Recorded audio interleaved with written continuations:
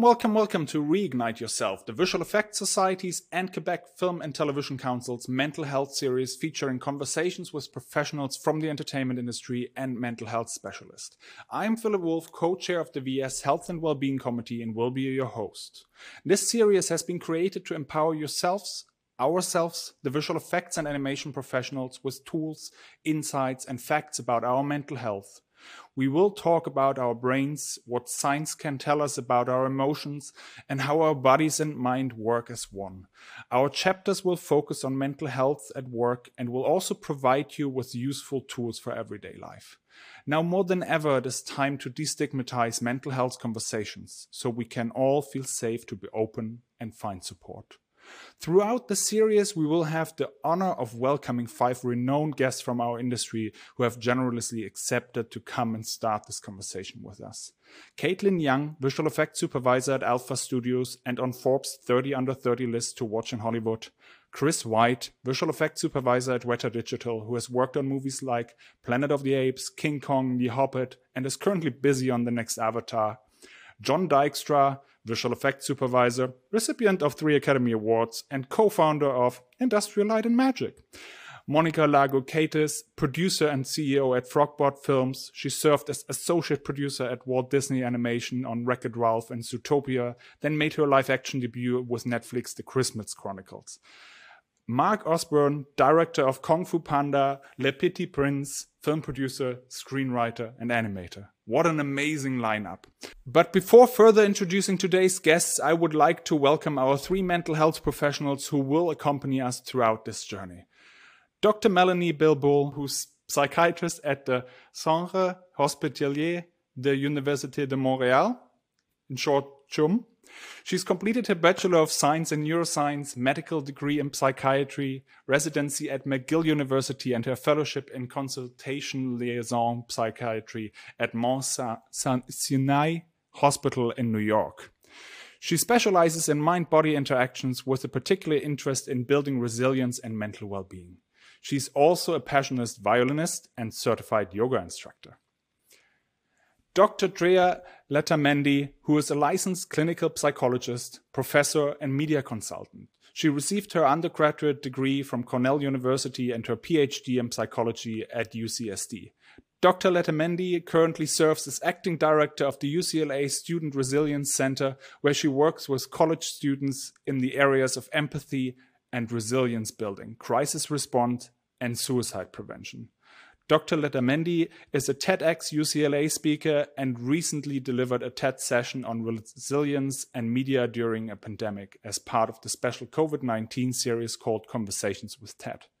Her work on the intersections of pop culture and psychological science have been featured in The Atlantic, The Guardian, Vanity Fair, and the Los Angeles Times. And last but not least, Camille Charbonneau, who's a mental performance consultant with a master's degree in performance and sport psychology. For the last 6 years, she has been helping high performers see the value that mental skills training has on performance and everyday life. Through teaching tools and strategies based on sport psychology research, she helps people feel confident and focused when it matters most. Camille has worked with musicians, athletes, coaches, children, and business leaders. Her experience as an athlete, educator, and personal trainer make her a consultant with a wide variety of skills. With a holistic approach, she helps people build lifelong skills that ultimately help cultivate more balance, focus, and happiness. Melanie, Drea, and Camille, thank you so much for taking part in this initiative and sharing your knowledge with our audience. We're incredibly grateful to have you here with us today. One last thing before we get started. As part of the Release Your Creativity project, we would like to thank our supporters without whom this series would not have been possible. The City of Montreal, as well as the studios supporting the project, Caribara Montreal, DNEG, Framestore, Method Studios, Real Effects, and Technicolor. Thank you. This series is available on visualeffectssociety.com, vfxmontreal.com, YouTube, Spotify, and Apple Podcasts. But now, let's get into it. Today we're going to talk about growth mindset, building confidence and motivation through seeing challenge as opportunity with our special guest, Mark Osborne. Mark is a 2-time Academy Award nominated filmmaker, a Guggenheim Fellow, and a recipient of the Chevalier of L'Ordre des Arts et Lettres, for his culture work on behalf of the country of France. He most recently directed the first ever animated feature film adaptation of Antoine de Saint-Exupéry's beloved classic, The Little Prince. Mixing stop-motion animation and CGI, the film premiered out of competition at the Cannes Film Festival and grossed over $100 million at the global box office, while garnering worldwide acclaim. Mark's breakout was DreamWorks' critical acclaimed animated blockbuster Kung Fu Panda, which received an Academy Award nomination for Best Animated Feature. Mark's other credits include the stop-motion animation short film More, which received an Academy Award nomination for Best Animated Short Film in 1999. Mark has also worked in live-action, directing sequences for the first SpongeBob SquarePants movie, as well as live-action sequences in the first 3 seasons of the popular TV series. Mark graduated from California Institute of the Arts with a degree in experimental animation. Before that, he attended Pratt Institute in Brooklyn, New York. He is currently directing 2 new animated feature films at Netflix Original Animation. Mark, welcome and thank you for being with us today. Thanks. It's great to be here. Thanks. Let's talk about the importance of growth mindset versus fixed mindset, the importance of bouncing back from failures, mistakes, and challenges, the effects that resilience has on confidence and motivation. Yeah, I mean, I probably talk about failure all the time, probably too much, but it's definitely been the constant that I think I've experienced throughout the process. But yeah, I feel like every creative endeavor, when I'm in the middle of it, it just feels like a failure. So like, that's pretty constant. And so trying to figure out how to sort of push through that,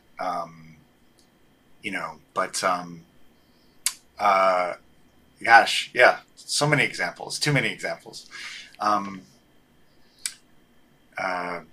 Where do I begin? I mean, I would go all the way back to when I was making short films and when I was in school. I think the clearest memory I have, I didn't know if I should be making films, and I felt like what I was doing was not going to work out. And I got the advice to just like finish it and move on, and that my next film would be better. You know, like I would learn, and I would, if it's a failure, it's a failure, but my second film would always be better. And I remember thinking like, maybe I just won't do it again. You know, like that might be what I learned. And then that film went on to win awards and kind of create opportunities, and it surprised me, and I ended up learning so much, but not necessarily in ways that I could have predicted or expected. And so I think I definitely feel like that that growth wouldn't have occurred if I had stopped myself and if I had just like walked away from that crisis, you know, that opportunity that was there. So I don't know if that's a good one. There's, like I said, there's plenty of examples.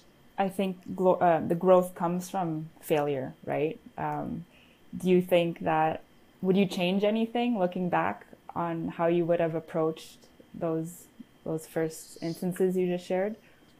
It became a bit of, I mean, the strongest memory I have, because it was like I was doing stop motion, and it was a very hot environment, and the only cold spot was underneath the set, and I would crawl, because it was in a garage, and I would crawl under the set to cool off, and that was where I would wish that it would go away. Like that was like my little safe spot. And so it's weird, in looking back, I feel like I wouldn't change it at all, because I had to go through that, and I found a different version of that kind of safe spot where I could fantasize about quitting, like on every project I'm on. So we talked, the idea of an escape hatch is such, you know, it's like an important thing to be able to give yourself that.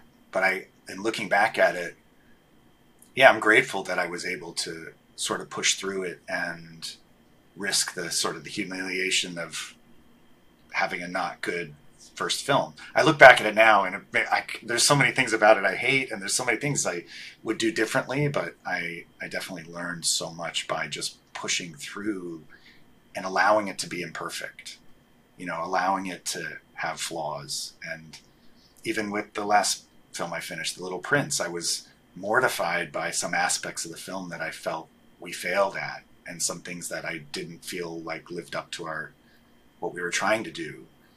And there were, really kind, like a couple of people came up to me and said, but that's what makes it great. Those little things that are wrong, that's what makes it art, And so we're kind of reminding ourselves that imperfection is actually an important part of it. There are so many interesting things in what you just said. One that I loved was just finding a little cold space in your initial stop motion films, and having that little safe space. I think really it's the way you described it is very visual at the same time. But I think that for everyone, that's very important to have a safe space, no matter whether it's a little cold spot, whether it's actually if you feel comfortable enough with your colleagues to go to the break room for a little bit, or to go for a walk, or to do anything that makes you feel good when you're going through something that's so stressful, and to have a bit of time to connect with what is your greater vision in this, to say, okay, maybe everything is not perfect, but my greater goal is to finish the job, or to do something, to push myself to try something new that I haven't before. And so to have somewhat of a vision that you keep in mind, and pulling back in little ways like that, whether it's under the stairs or any way to reconnect with yourself, I think is very important as you're going through such a stressful process. Thank you for sharing them. I believe that safe space is important for everyone, and it's important to reflect on how our self-talk is in that space, right? We want to keep it, I guess, positive or helpful, and there's so many different things we can do in that moment to reset or recenter. And I like what you said, Dr. Melanie, about kind of connecting with our greater vision. That's so important to help us perhaps feel excited again, or motivated or confident. And I think another other tools that we can use, which I tend to advocate a lot to the people I work with, is just simple breathing strategies or a quick meditation, just to have that moment of stillness, so we can move forward with more calmness, a clearer headspace. And it's so great to be able to have that safe space to just kind of, it's like a reset button, right?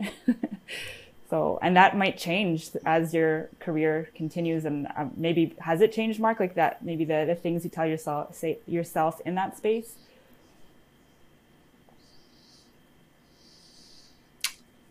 It's a place to think about. It's a place to reflect and prioritize. And it's like the fantasy of quitting or the fantasy of walking away. It's like you can entertain it, but then you realize what you're giving up. And you realize it's sort of a way to sort of re-incentivize yourself to think about, your goals, or what it is, what's the bigger picture here. But yeah, I don't know, it gives you a chance. But I feel like I still do it. Maybe it gets a little easier, but I have yet to find a project that isn't like challenging. And I think that's the thing I also try to tell students. I'm like, how hard your student film is? You know how hard the project you're currently on is? They're all hard. Like, don't think it's going to get easier. Like it's, and I don't know if that's helpful or not, but it is. Yeah. Sorry. I think that's an important part of the concept of a growth mindset, is this idea that challenges and setbacks are ahead of us, that this expectation that these adversities and uncertain experiences are they're certainly part of the industry, but to sort of conceptualize those and anticipate those events as a part of your personal journey is so important. When we think about the difference between a fixed mindset and a growth mindset, it's really about interpretation, right? It's about kind of capturing those events as opportunities for growth. Mark, the things that you're talking about, maybe this is a chance for me to reflect on my own journey and myself. Maybe this itself is a path to mastery or enlightenment or opportunity, and even to kind of change the way that we interpret these situations, which is very difficult to do. Those first experiences of errors and mistakes early in your professional journey, they're painful. No one likes to make mistakes. We're so error avoidant, and it's hard, right? So I think that interpretation throughout that journey is so important. What did I learn from this? And how am I more intuitive? How am I more creative? How am I actually shaped in really cool ways by this kind of negative experience that is really how we're best capturing this idea of a growth mindset. I just flashed on this strategy that came up in my second short, the short film More, that ended up, getting nominated for an Oscar. Like we were making that film in IMAX. It was an independent film, but we were using IMAX film, and so it was like gigantic negatives, gigantic cameras. It was very complicated, and we could only have done it, with all this like support from the industry and donations and things like that. It was like a really interesting situation. But there were points where we were doing the first stop motion short film using these cameras, these lenses, and when things got really hard, the team was like, this isn't going to work. And I was like, but if we get through it, we'll be the first stop motion film ever shot on IMAX. Like, it was like, even if it's terrible, we'll have that distinction. Like, I remember sort of leaning into it, and because I had worked on Greener, and I learned on my student film this idea of like, lean into it, allow for you to fail. But I do think it is that's the safe space you want to be in to be at your creative best. And I think that's the safe space you want to be in to be able to do, whether it's your own thing or bring your best to something else that you're working on that's maybe, a project for hire, but it's like finding that way to sort of allow yourself to put your best out there and risk, it not working, and having that environment where that's okay. I think the best creative environments allow for that and acknowledge that. Like, it's messy. It's a messy, any creativity is messy. And the constant, I think, regardless of where you are, whether you're at a point of failure, or whether you're very high up and you're doing very well, your belief in yourself or certain capacities or resources or strengths that you have are really the constant throughout. Whether you're up or you're down, I think having this sort of narrative about yourself, or really your belief in your ability to cope, regardless of whether you're up or you're down or what's going on, can really help carry you through. Like, so, being the sort of person that, no matter what, I'm just the sort of person who finishes the project. Or I'm the sort of person that no matter what, I'm going to go and just have a good time. I'm going to connect with people, even if it's not exactly the outcome that I wanted. Or having a certain thing that you tell yourself, I'm someone who perseveres. Or I use my sense of humor. I'm an adaptable person. So even if I fail terribly, I'll bounce back. And having that narrative for yourself and telling yourself, no matter what happens, I'm somehow going to be okay, because that's who I am, or that's what I believe to be the truth, I think really can carry you through those difficult moments. What would you say would be the best way to develop that narrative, right? Because it's challenging, and that confidence comes with success, right? And if you keep failing and you don't have that growth mindset, then it's hard to build that. So do you have any suggestions of how someone could develop that narrative? It's a very, as you're saying, it's a very tough thing to do. It's not, I think it's easier said than done in many ways, especially if you're going through a point in your life where you're having repeated failures, or you're very early on in your career and you haven't had more successes, let's say, to cushion the blow of the multiple failures. I think one, honestly, is this idea, as Mark was saying, of the safe space in some way. So finding a way to reconnect with yourself. So whether that is really, if you're the sort of person who enjoys being out alone, so doing things to actually feel good, to create any sort of positive emotion also is very helpful. So doing things that you actually enjoy to remind yourself of, this is who I am when I'm feeling pretty good. So whether that's, watching your favorite show, or playing an instrument, or doing some sort of physical activity that makes you feel like yourself in a way that's disconnected from that failure. Exercise is very helpful. This is something but it really is. So just moving your body in some way, being outdoors is very helpful. And a major one is also finding a good source of support. So whether it's, some people or families or friends, or building your own network in a way to say, even when I'm down, having people that can remind me that I'm more than this particular failure can really help carry you through as well. Mm-hmm. I do a lot of goal setting with people I work with, and I'm sure you've heard of SMART goal setting before. And I attended a lecture at McGill, and the professor was talking about how it's so important to set like SMART goals, but also there's 3 things we forget when we set, our long-term goals or our dream goals. And one of those 3 things is our support network, and just taking the time to think about, who is in my support network now? What type of support network do they offer? What type of support do they offer? What type of support do I need? Are there other types of support that I need to reach my goals? And, what's next? How can I reach out for help? What are other resources? And just sitting down to take the time to do that can be very useful, because it's really hard or challenging to reach or accomplish our long-term goals alone, right? It's impossible. It always comes with a team. So definitely taking the time to think about your personal support network is important. Mark, did you feel like you had a support network outside of work, or was it within the project itself?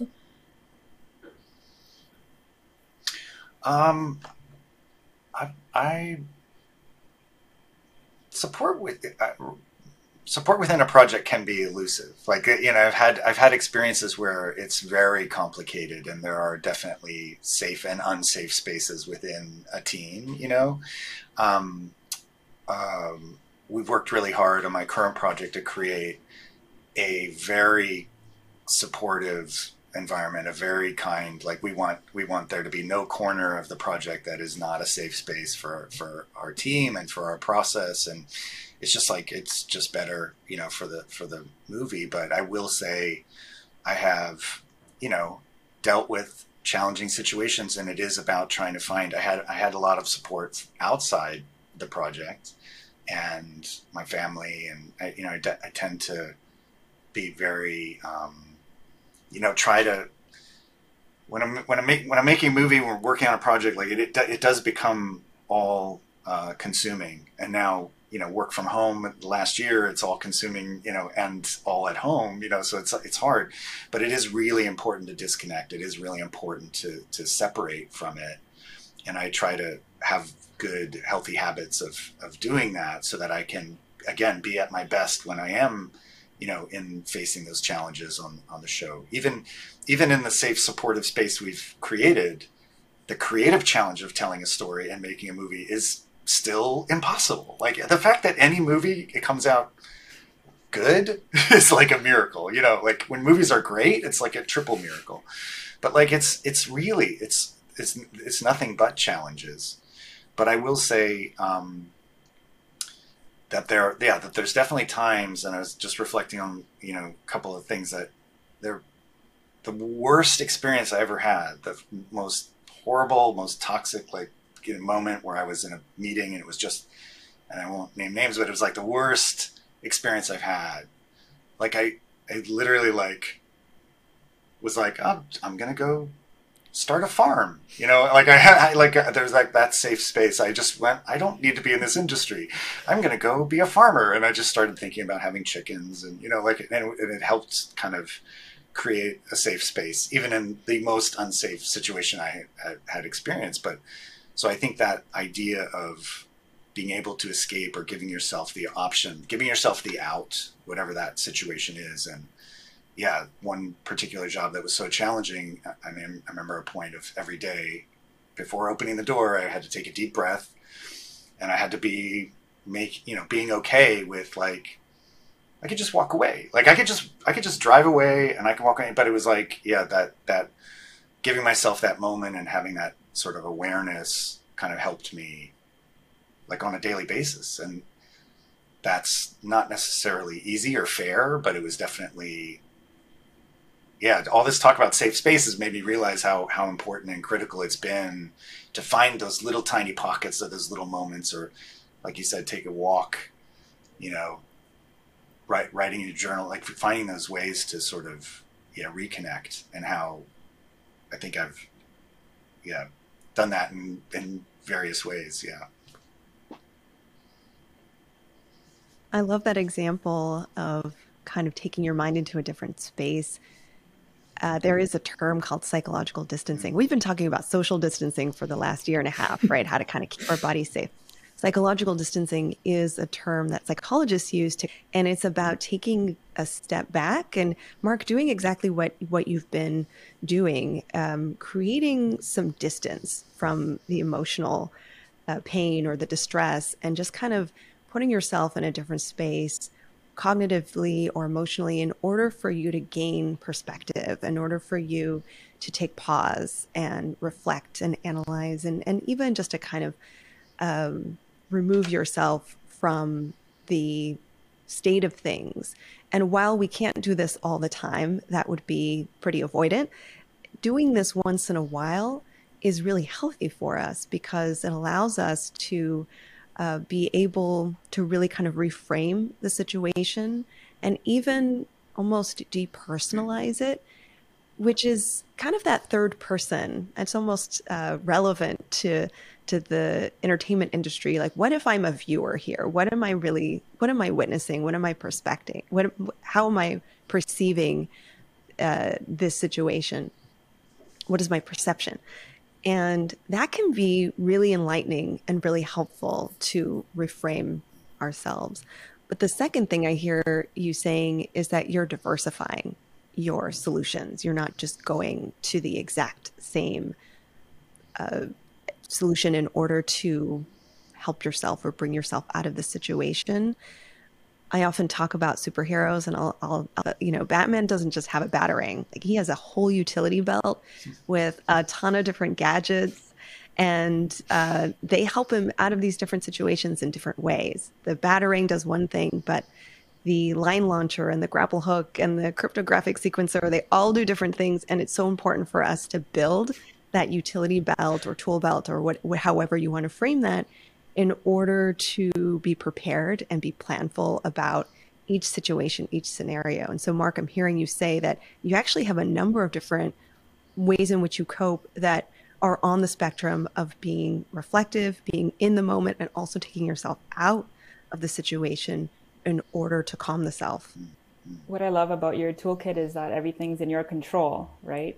Like, you go to your space, or, we can choose when to take out a journal and reflect. And Drea, you were talking about this kind of toolkit, and it's the same thing with mental skills and athletes and performers and artists. It's like teaching them how to use, the breath in a situation to reset, or a meditation, or reflective journaling, or physically going to a safe space, or taking a walk. And it's so nice to have all these different tools you can just pull out depending on the situation. Because if we just use one tool all the time, for sure we're going to hit a challenging situation where that tool won't work. So it's definitely nice to have a selection. Yeah. My current is to pick up my tiny dog, which is now very handy for me. I can pick up my tiny dog for a moment if I just have a minute in between meetings. So, Animals are wonderful. They have a very calming effect.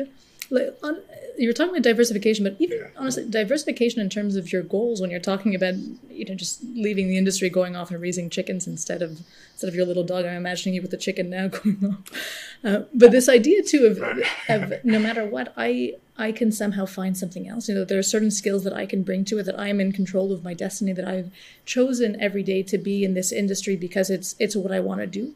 That even if many aspects of the day-to-day work are actually not in your control, that you're going to have to do longer hours or certain stressors that will come up along the way. But this idea that I could escape if I needed to, or there are something else I could do, I could change my whole path. I think in a moment of complete loss of control really can give you the sense of, I could, this is still a choice. That my life is still, there's, I have many different lives to lead if this is not the right path. That I think can actually give you a lot of freedom. I think that was the thing that, in researching and when we were making Kung Fu Panda, just sort of discovering that the idea that a crisis and opportunity are the same Chinese character. And that was something that we were sort of exploring for the powerful idea for our story and for Poe. And, it just became something that was part of that sort of the exploration of that story. And so that was one of the things that we sort of were talking about. It's like, it's sort of, I would, that idea of sort of taking a deep breath and like making that decision and making that choice, or framing it in a way, am I going to look at this as a crisis that I can't control? Am I going to focus on all the things I can't control? Or am I going to look at this as an opportunity and try to figure out like what is important to me here? And, that was a really challenging, like I said, every project is challenging, and every project has all these things that you're facing that you're trying to figure out. But it's trying to sort of, recognize that even those things that seem impossible, you'll learn something, you'll gain something, by sort of going to the difficult place, going to the, so meeting those, and I guess, just thinking about that idea of framing, like reframing, it's how are we going to look at this? How are we going to approach this? I don't know. We have some people in our industry who are moving around to do the jobs they're doing. So I don't know, moving from my case Germany to Canada to do a job. When we're talking about being able to step away, it's ultimately a choice. It's correct. But if I'm attached to a work permit, which is attached to an employer, I might have an additional stress on me because, hey, the social circle I have to help me are only my colleagues I just met through my job. And I'm kind of attached to the country based on the attachment to the job I'm in. So how would all we discussing before be applicable for that kind of situation? How can we get through this kind of challenge? I think that does add many different additional layers to it, because I was speaking earlier about feeling connected, that you mentioned as well, that your sense of connection, your support system is not there, that also you've worked so hard to get there, that this idea that how can I just pick up and leave when I've done everything to make it to this point, to even just come to get the visa to work in this environment, it does make it much harder. So I think that within that, being very conscious of some of these additional challenges too. So to say, I'm coming into this, I have to make sure that I'm staying connected to my sources of support back home that supported me in getting to where I am right now, maybe. And then also saying, I'm in a new place. I want to find other people who have the similar hobbies or interests as well too, maybe outside of work. So I have another network, which also I think with COVID has been much harder to do. So I think in the last year there has been many more challenges, but under other circumstances, and even honestly with COVID, so trying to find other people, whether it's online or through other support groups too. And within that, I think that Mark's point still does apply to some extent, that it still was a choice, and a very conscious choice, maybe even more so than had you had the job been right across the street, that you actually had to work very, very hard to get to this point and to build yourself up to have a CV and the work experience to get to this particular job. To say, I'm actually someone who has certain qualities and characteristics and abilities that actually led me to this point, that if I did have to leave, these qualities would take me through. I could find something else, that I do have something else to fall back on, or even if I don't, that I can trust myself to find something else that's different. I recognize this is all easier said than done, and when you're in it, there's a very real possibility of the financial stress as well too. We're just not knowing where you're going to live. Will you have to leave the country? But I think it's still creating more of this mental escape hatch. That is what we're talking about, as opposed to the real. The goal is not to for everyone to quit their job the next day if they're having a stressful day, but to say, okay, how can I reflect upon this and find an opportunity for growth in this very tough situation. In addition to that is creating a plan. And I think by having a solid action plan, we can feel more confident to move forward in a situation with uncertainty or a situation that's challenging in another country. I don't know how many people would move to another country without a plan, but getting as detailed as possible and creating, milestones or short-term goals to connect with that plan will be more motivating as well. I wonder, Mark, if you can talk more about some of the pressures to stay in this business or to endure some of these hardships. How do you make the decisions around these, how to balance the challenges with these very, real situations, and what have you been able to offer up in terms of, your perspective from your experience and your leadership? I don't know. I mean, I feel like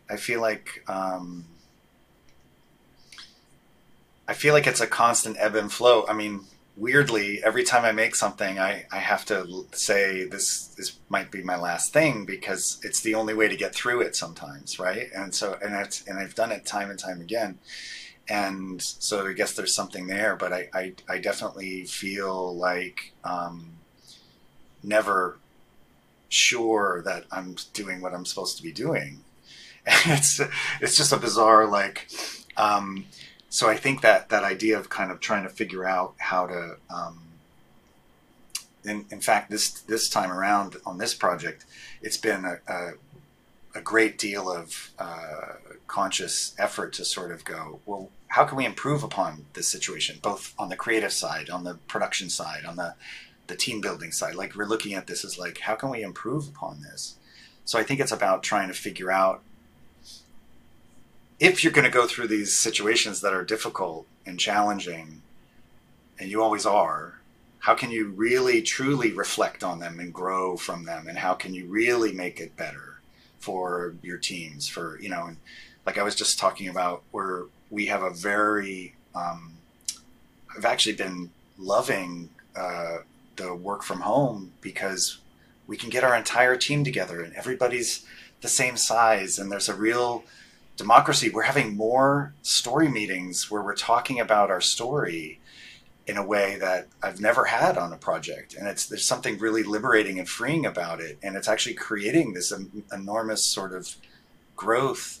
And we're moving through the process of discovery on the story at a rapid pace, because of the openness that we've been able to create. And it's partially due to the safe space that we've created creatively for ourselves, that we've very consciously, and that was, you know, that was something we were trying to do, that was an improvement upon our collective experiences sort of in the past. So we have to be open to change and evolution, and we've absolutely surprised ourselves in how collaborative and, you know, again, taking a complete crisis situation and found and discovered benefits that are,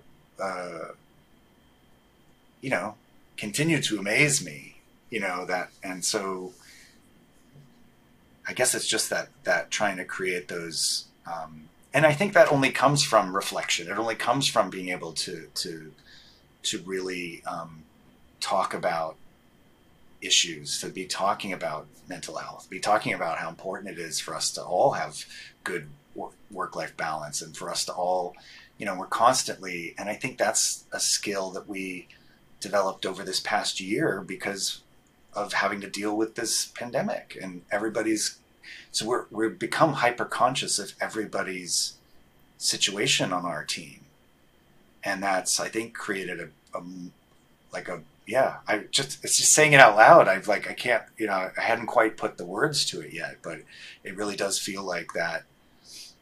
And we wouldn't have done that if we weren't open to this. If we had just said, well, we can't do work from home, you know, we can't have all our meetings over video, you know, and by pushing through the pain of that and the discomfort of that, we've actually found ourselves in a situation where we're thriving in a way. So, and not every show is, and not every creative process probably can, you know, it's like every show is different, and the chemistry of teams are different and all that, but somehow it's been a benefit for us. So. This is really helpful too in dismantling some fallacies about resilience. There's a way we describe it. I often say bouncing back is a way to describe resilience. And Mark, you are reminding me that there's intentionality to this process, that bouncing back, sometimes I try to clarify that we don't mean you automatically just do well or that you can recover without work, that you're describing something that is intentional. It takes time, it takes patience, it takes community building. That is not easy. So I love this opportunity to even reframe the concept of resilience, rather than saying that it is something that we simply all have and we can expect to do it, but maybe to say that there's this intentional work required to access our resilience and to really harness those skills and abilities. And that, you know, going, Philip, back to your story, it also means that when our basic needs aren't met, maybe financially, personally, if those needs are not met, it's really not a discussion about resilience. It's a discussion about how to receive the support, what Cam was saying, how to receive the support you need in order to really problem solve, plan, and recover really meaningfully from those situations where basic resources are really required. I was listening to a podcast the other day, and Tim Grover, who is the personal trainer of Michael Jordan and all these great NBA players, he just wrote another book, and he was saying, you know, it's not just about, he was talking about mental resilience, and it's not just about bouncing back. It's actually, you know, spending a few seconds down there, or a few minutes, or a few days, and just reflecting on what just happened. And we can go back to the journaling and the action plan and really figuring out, why did I fall or fail? And what can I do to get a little bit better so I can get up smarter and stronger versus just getting up without really thinking about it. So yeah, it was a great podcast about resilience, but I love how we're just opening discussion about like, what is resilience? What does that mean? And there's a lot of work, like you said, that goes behind it and reflection. Yeah. Also, some people have the idea that they're just not a resilient person. I think that sometimes people can actually internalize that on some level too and say, well, I'm clearly going through a much tougher time than my colleagues, so they must be stronger than I am. They must have greater, resilience in droves, whereas I don't have any of it. So I think that this is also very helpful to say the idea that there is some intentionality, that just because you didn't recover from one situation the way you would have necessarily doesn't mean that ability is beyond you, that you can't actually build a stronger network too. Another thing I like to say is if you do find that, I think that building a network is very important, but if it gets to the point where you really find that you are not bouncing back, also asking for as much help as you can earlier on is actually very helpful too. So to recognize that in yourself, and I think taking that safe space to say, how am I doing right now too, and detaching yourself a little bit, to also reflect on, is this the way that I usually cope, or is this way far beyond and much worse than I've ever seen myself in some ways too? And if that is the case, to actually find out what help could actually be helpful for you in that situation too. It's something that I think there's sometimes a lot of stigma behind it too, but recognizing that if you have the idea that it actually could help you come back stronger than you were before, could actually be another very helpful tool. Trying to find ways to get that perspective so you don't get lost in it or get stuck in it, and kind of trying to get that perspective, which I think, that idea of making sure you separate, making sure you check in with a friend or someone in your family, going like, hey, let me tell you what's going on right now. Let me tell you what happened, and like, I need someone to help me and process this. But if you can't, but yeah, I keep going back to that crawling under the set and being in the cold. Like, I just keep going back to that image for me. It's definitely a theme.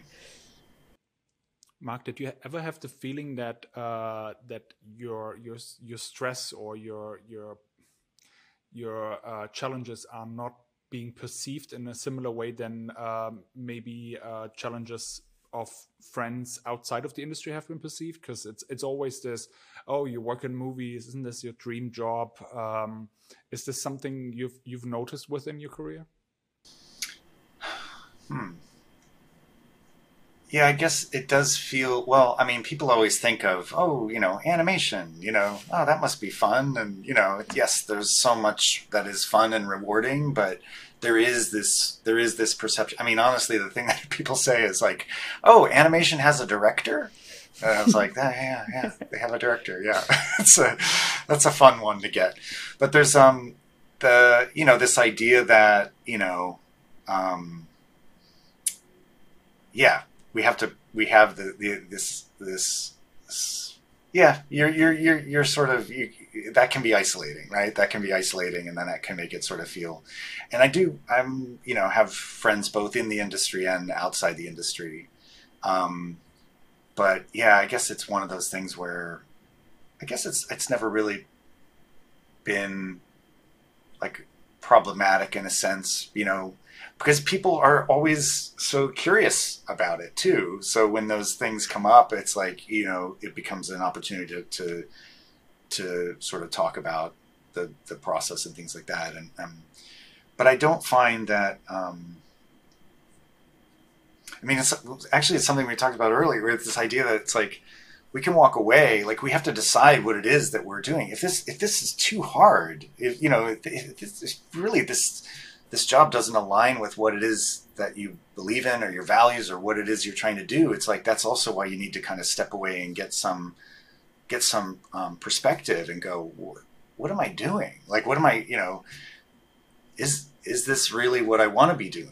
And then in that idea of sort of regaining control, you either find those things like, okay, no, this is what I need to spend my energy on. And this is where I want my focus to be. But I wonder if it's a little bit of that where, so in trying to describe how hard my job is to somebody, it helps me refocus on what it is that is important to me, or helps me kind of like kind of get in touch with that awareness of, why am I doing this? Like, why, if it's always so hard, but it's also so rewarding, right? And it's so, weirdly, and I love doing talks, especially with students, and I love talking about the process, because it is strange where those moments of satisfaction come from after you've gone through the pain. And like, I'll never forget, like, the whole point, one of the motivating factors to make The Little Prince into a movie which was an insane endeavor. Like, the idea of trying to make this beautiful poetic book into a movie was like, I've had more sleepless nights on that project, and more cold sweats, and more, just the stress of that project. And, but I said in the end, I can't remember exactly how I framed it, but I wanted, at the end of the movie, I've wanted people to have the experience of connecting with others in a way that they hadn't had before. And I wanted the movie to start conversations, because that's the power of the book. The book starts conversations, and the book, and I got an email from somebody who described, after watching the movie, and I think it was someone in Paris, when the movie was over and the credits were over, there was like, this person was in the theater, this other person was in the theater, they turned to each other, one person shared their candy, and they started to have a conversation about the movie, two complete strangers sharing candy. And, it was just like, anyway, it was like one of those things where that was like, when I got that email, I was like, how bizarre, because that was sort of the thing that kept us going at one point. Like, it was like, we did it. Like, we did it. So that, anyway, sorry, I'm going off the question, but that idea of trying to figure out, like, what are those goals? And they can be small, they can be insignificant, they can be emotional, they can be, very specific. They could be about community building, or, but trying to define those for yourself, and whatever it is that you're, we have a team member who's like, just was talking about their favorite aspect of their job and the thing that they take most pride in. And it's like really important to know that about that artist. But it was really important for that artist to know that about himself, themselves. So that was a really, and I guess the more you know, the more you can explain it to other people when they don't get it, right? I like the idea of setting smaller goals, because sometimes I would assume that it takes a long time to create these movies, and perhaps sometimes it seems unreachable or unattainable, whether it takes months or years. But if you create smaller goals, then you can stay on track with that passion and keep reconnecting with that why, versus waiting till the end to do that. So yeah, I really like that. I would say, like, the first thing on my to-do list is always make a to-do list. So as soon as you get done, you're like, okay, here we go. Did one, now the rest will be easy. Yeah. That's why it's so important to make the bed at the beginning of the day, I think, right? You feel accomplished, it's done. Then you can move on. Yeah. You talked a bit about finding meaning, or finding your why in it as well, which I think is a theme that it's one of the things of resilience, certainly, to find a reason of what is the greater picture in this? What is my sense of meaning? Why am I doing this? That I think can really help you through. But also, I really like that you mentioned finding out your other coworkers' whys, to figure out, so what really drives them? Why are they doing this project? What's special to them about why are they here? Which could actually be completely different for the reason why you're here. Which I think that it also helps you connect with other people too. Also, in some ways, may even make you appreciate the work you're doing more. It's like, oh, I never thought of it that way, in terms of what that person is seeking through this job too. And that's, I think, one way that to actually create a sense of support also in it as well too. And I think is that if you are in more of a managerial role too, to make sure that the people you're working with feel like they're actually being validated in some way too, that they're getting the sense of accomplishment that they really want from their job. Because you may think, I'm giving them, I tell them how wonderful they are. They're really, they're doing great work, but that may not actually be why they're there necessarily. So knowing why they're there, I think in many ways can help you motivate them and make them feel actually accomplished, and make them want to stay in the industry if that's what they want.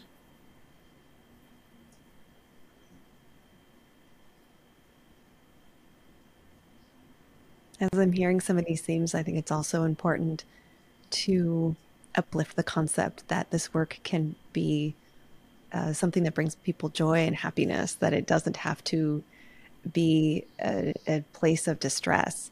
And in fact, when we're too stressed, we actually are so limited in our ability to be creative, to spark joy in others, to come up with novel ideas. It's really limiting.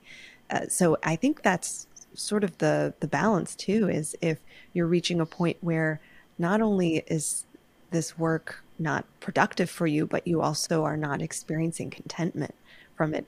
And I'd say, even if it's like, I think episodic contentment is contentment, after a project is finished, or maybe after a discovery is made. It doesn't have to be constant contentment, but throughout this experience, are you feeling as though there is joy, satisfaction, shared love of the work? That's so important. There's this concept called broaden and build, and it's related to the growth mindset. It's this idea that when we are content and happy, then we look to broaden our horizons. We look to find opportunities, to even welcome challenges, just to be open. And that then is cyclical. Then we're faced with more opportunities for discovery, novelty, exploratory experiences, and then that brings on more ideas to generate, and then the horizons just get bigger and bigger. That is interrupted if we are experiencing way too much distress. And so I think that is one of the areas of balance here, is like, where am I at with this? Am I experiencing? Yeah, we try to celebrate even the smallest victories and try to take stock, and just find those, but it's really interesting. I never thought of that by doing that, you then create the opportunity to sort of expand and think bigger, right? Yeah. There's a fun study that psychologists have done where they ask people to make a list, and the prompt is super basic. It's basically asking people to make a list of things they want to do. So, get out a piece of paper and say, write down all the things you want to do. And the people that have, or at least express, more happiness and joy can generate way, way more future-oriented ideas. And so I think that really elucidates this concept that if we believe that a part of this work is about broadening horizons and bringing people, our audiences, our community, novel ideas, then we do need to spark joy in one another. We do need to make sure that this work is bringing us satisfaction. That's a very important point too. That I think I think many industries now, thankfully, are becoming more sensitive to the idea really of diversity, inclusion in the workspace as well. And I think that many industries are thankfully also hiring more people from different minority groups as well too. So with that comes the feeling of, in some places, not everyone may feel welcome, unfortunately. So I think it's sort of a two-edged sword in some ways. So I think for the person, I think that the industry themselves have to find a way to make sure that people feel a sense of community too, as Mark was describing, making sure that you have that strong sense of team building to find out, why is this person here? This is, I think, applicable to regardless of what background you're from, figuring out why are you in this job? What drives you? Why you must love it. There must be a sense of passion or something that drove you to actually try to break into this industry. But also, I think if you are recognizing that you're someone who is having more difficulty with that within the industry, the other things we were talking about before in terms of having a safe space to go to, feeling that you actually have a sense of community, a sense of yourself as well too, and how you can push through these boundaries as well too, I think can help you go through some of the more of the difficult points as we continue, I think, to change the different workplaces as well too, that become more adaptable to many different types of people. I absolutely agree. Resilience operates in our socio-cultural context.